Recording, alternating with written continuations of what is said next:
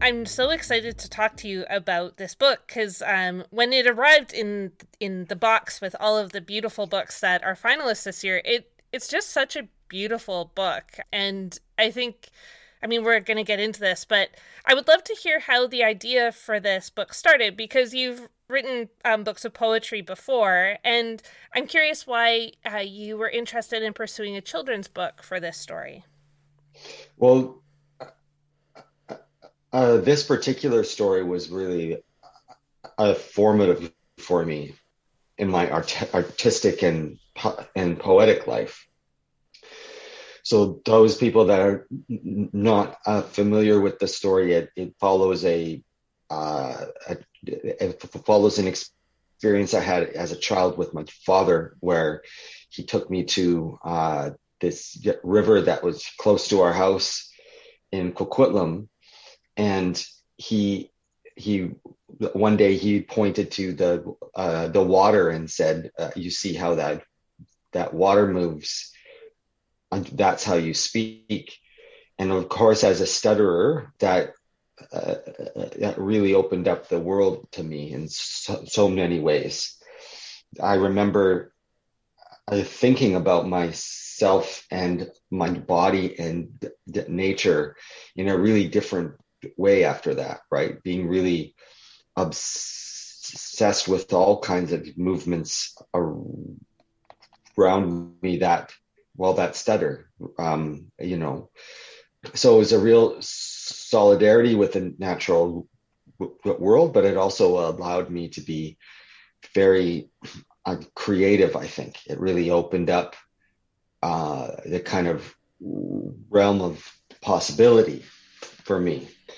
So that story, there's a version of that story in the back of my second poetry book, titled Blurt, which explores the poetics of stuttering and uses that story as its base, right? As its kind of structuring a principle, or as an inspiration to write poetry about the stutter in the first place.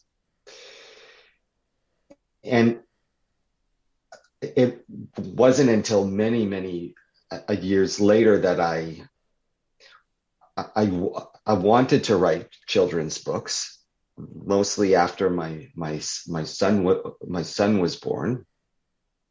But even before that, I was dabbling quite a lot, and I wrote a couple of children's stories that didn't really go anywhere, but still managed to find an agent. And one day she gently asked me if I would ever consider writing a book about stuttering. Right? She didn't want to push me at all. She just suggested it. And then and then at that point, that's when I kind of returned to that moment with my dad and thought that that could make a really good story for kids. Yeah. It's interesting because in doing this podcast I've chatted with so many people about their children about the children's books they've written and I think what's really interesting about your book, because you're bringing your background as a poet to it, that I think the most beautiful children's books are the ones that leave a little bit of room for the kids to see themselves or to infer things or ask questions of the adult they might be reading it with. And I think poetry does that too because there's such an economy of words with poetry. You don't want to put it all in there. You want to leave something for the reader as well.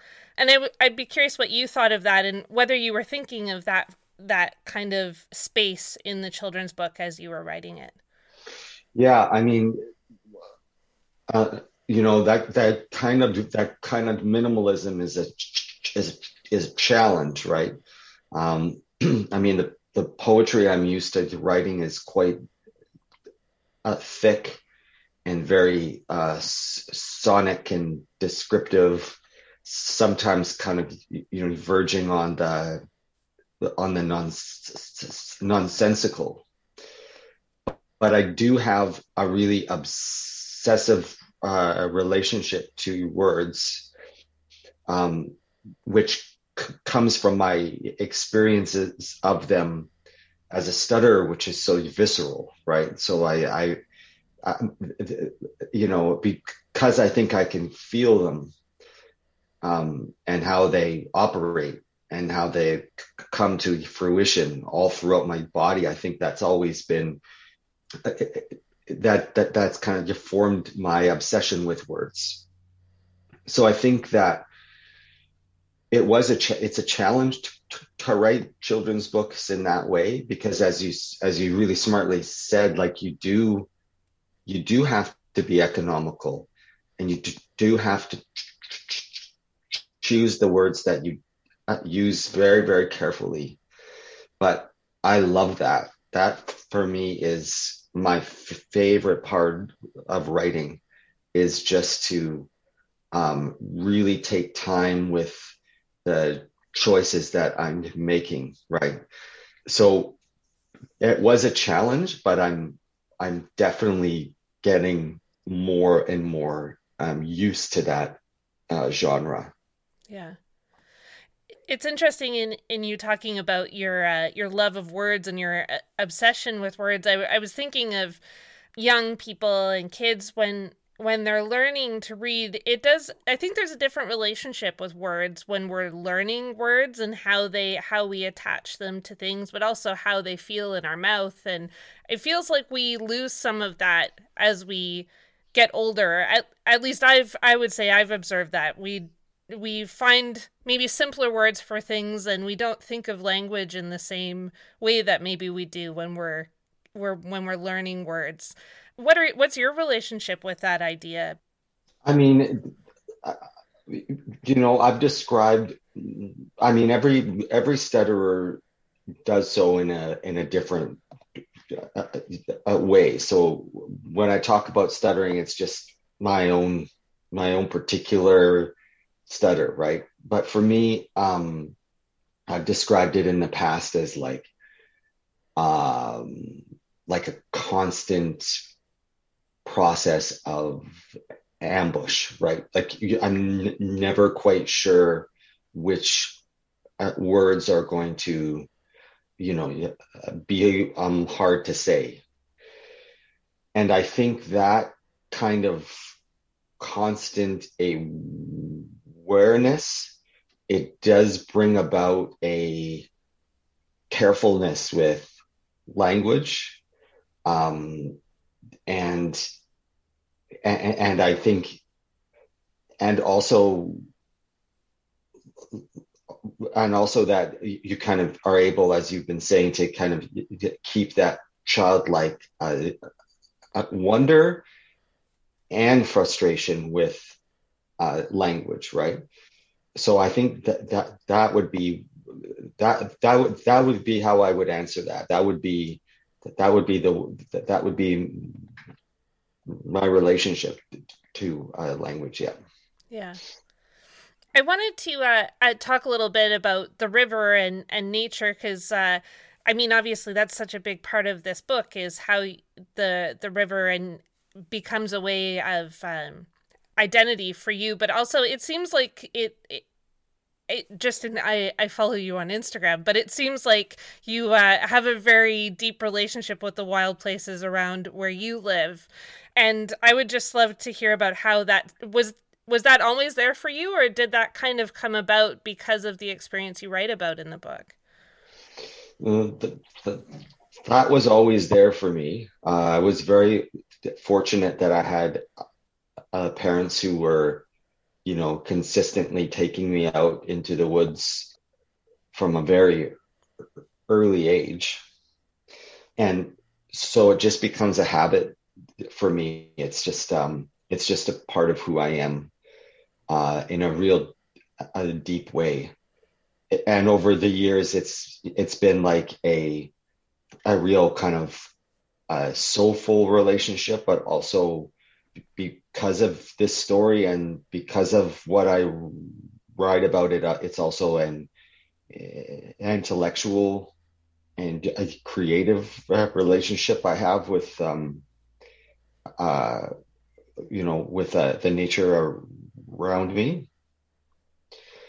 And I think that I've always kind of seen it, for me at least, as a place where I don't have to talk. So I think that's what I've always been drawn to. I do spend a lot of time out there by myself. When I was able to do that at, like, I think my parents started to let me hike on my own when I was 11 or 12. And I just continued that, right? Because it's really a place where, for me at least, there's no expectations, right? You can, in terms of speaking, you can communicate in different ways, right? So I'm most definitely drawn to those spaces for those reasons. Mm-hmm. You were talking about ways to communicate just now, and obviously in picture books, one of the most wonderful ways that we get to communicate story is through the illustrations. And I'm curious, how did was it one of those traditional picture book relationships where they found Sydney to do the illustrations and then you communicated back and forth through an editor, or how did you two work together? Well, Sydney and I, so the decision to ask Sydney to illustrate the book was through our editor, the wonderful Neil Porter, and that was his vision. Sydney and I did have one meeting together where we had coffee and talked about the book. But after that, I didn't see anything until the book was complete. And that's generally the way it goes in the children's literature field. So yeah, I just that's what happened. You just kind of give it up to the editor and the illustrator, and you trust in their expertise and judgment. What did you think of the illustrations when you first saw them? Oh, it's just remarkable. I mean, it's not like that's you know, Sydney is I think Sydney is I hesitate to use the word masterful, because I think that that has certain connotations, but I do think that he is a master at what he does. Every page is a painting unto itself. And I just find that kind of attention to my work, or anyone's work, to be really remarkable and such a gift. And I think that when you're illustrating that way for children, I think that it's this kind of beautiful line that you're straddling between, you know, fine art and, and children's illustrate, like children's illustration. So I think that Sydney also really challenges, children. He kind of meets them at a wonderful space, right, where they can explore all kinds of artistic techniques and representations, right? So I mean, I was totally blown away when I saw it for the first time. I mean, how could I not? I mean, it's an extraordinary that piece that he has uh, created. Yeah. I mean, obviously one of the showstoppers is that page that you reach and then you get to fold it out. I just thought there's so many breathtaking images in that, but that one in particular where you get to sit with it kind of spread over your lap is so lovely. Yes, I think so too. Yeah, apparently that wasn't supposed to be in there, but at the last minute, Sydney and Neil Porter decided it would be a good idea. Yeah. I was reading online, and Neil was talking about how it was really like a collaboration between the three of you. What was the experience like for you working with Neil as an editor? Oh, it was remarkable. I mean, he has just incredible instincts. He's been working in this genre for a long time, um, and his attention to everything, his attention to a narrative, to vocabulary, to white space, to just the minuteness of language is really extraordinary. But also, he really delights in challenging uh, children, right? Like the way that he talks about the books really, it's hard to explain, but he trusts children so much, right?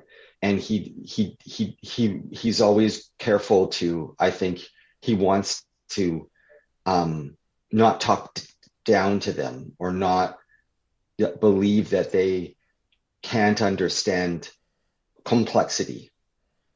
And for me, that's a really important part of my work, right? So I was really appreciative of that relationship. But it was the one of the greatest experiences of my life to work with him on this book. Yeah, and we continue to do so, which I'm really, I think, grateful for.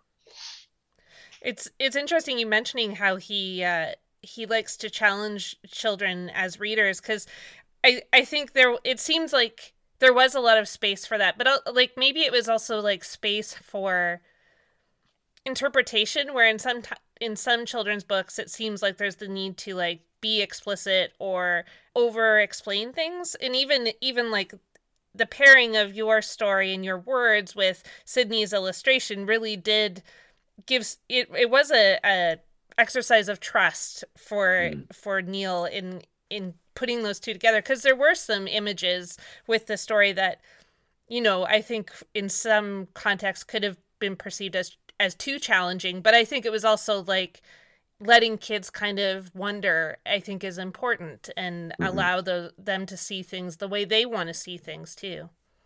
Yeah, I think that's really well said, and that's always a challenge with this genre, right? Hmm. Yeah. Yeah.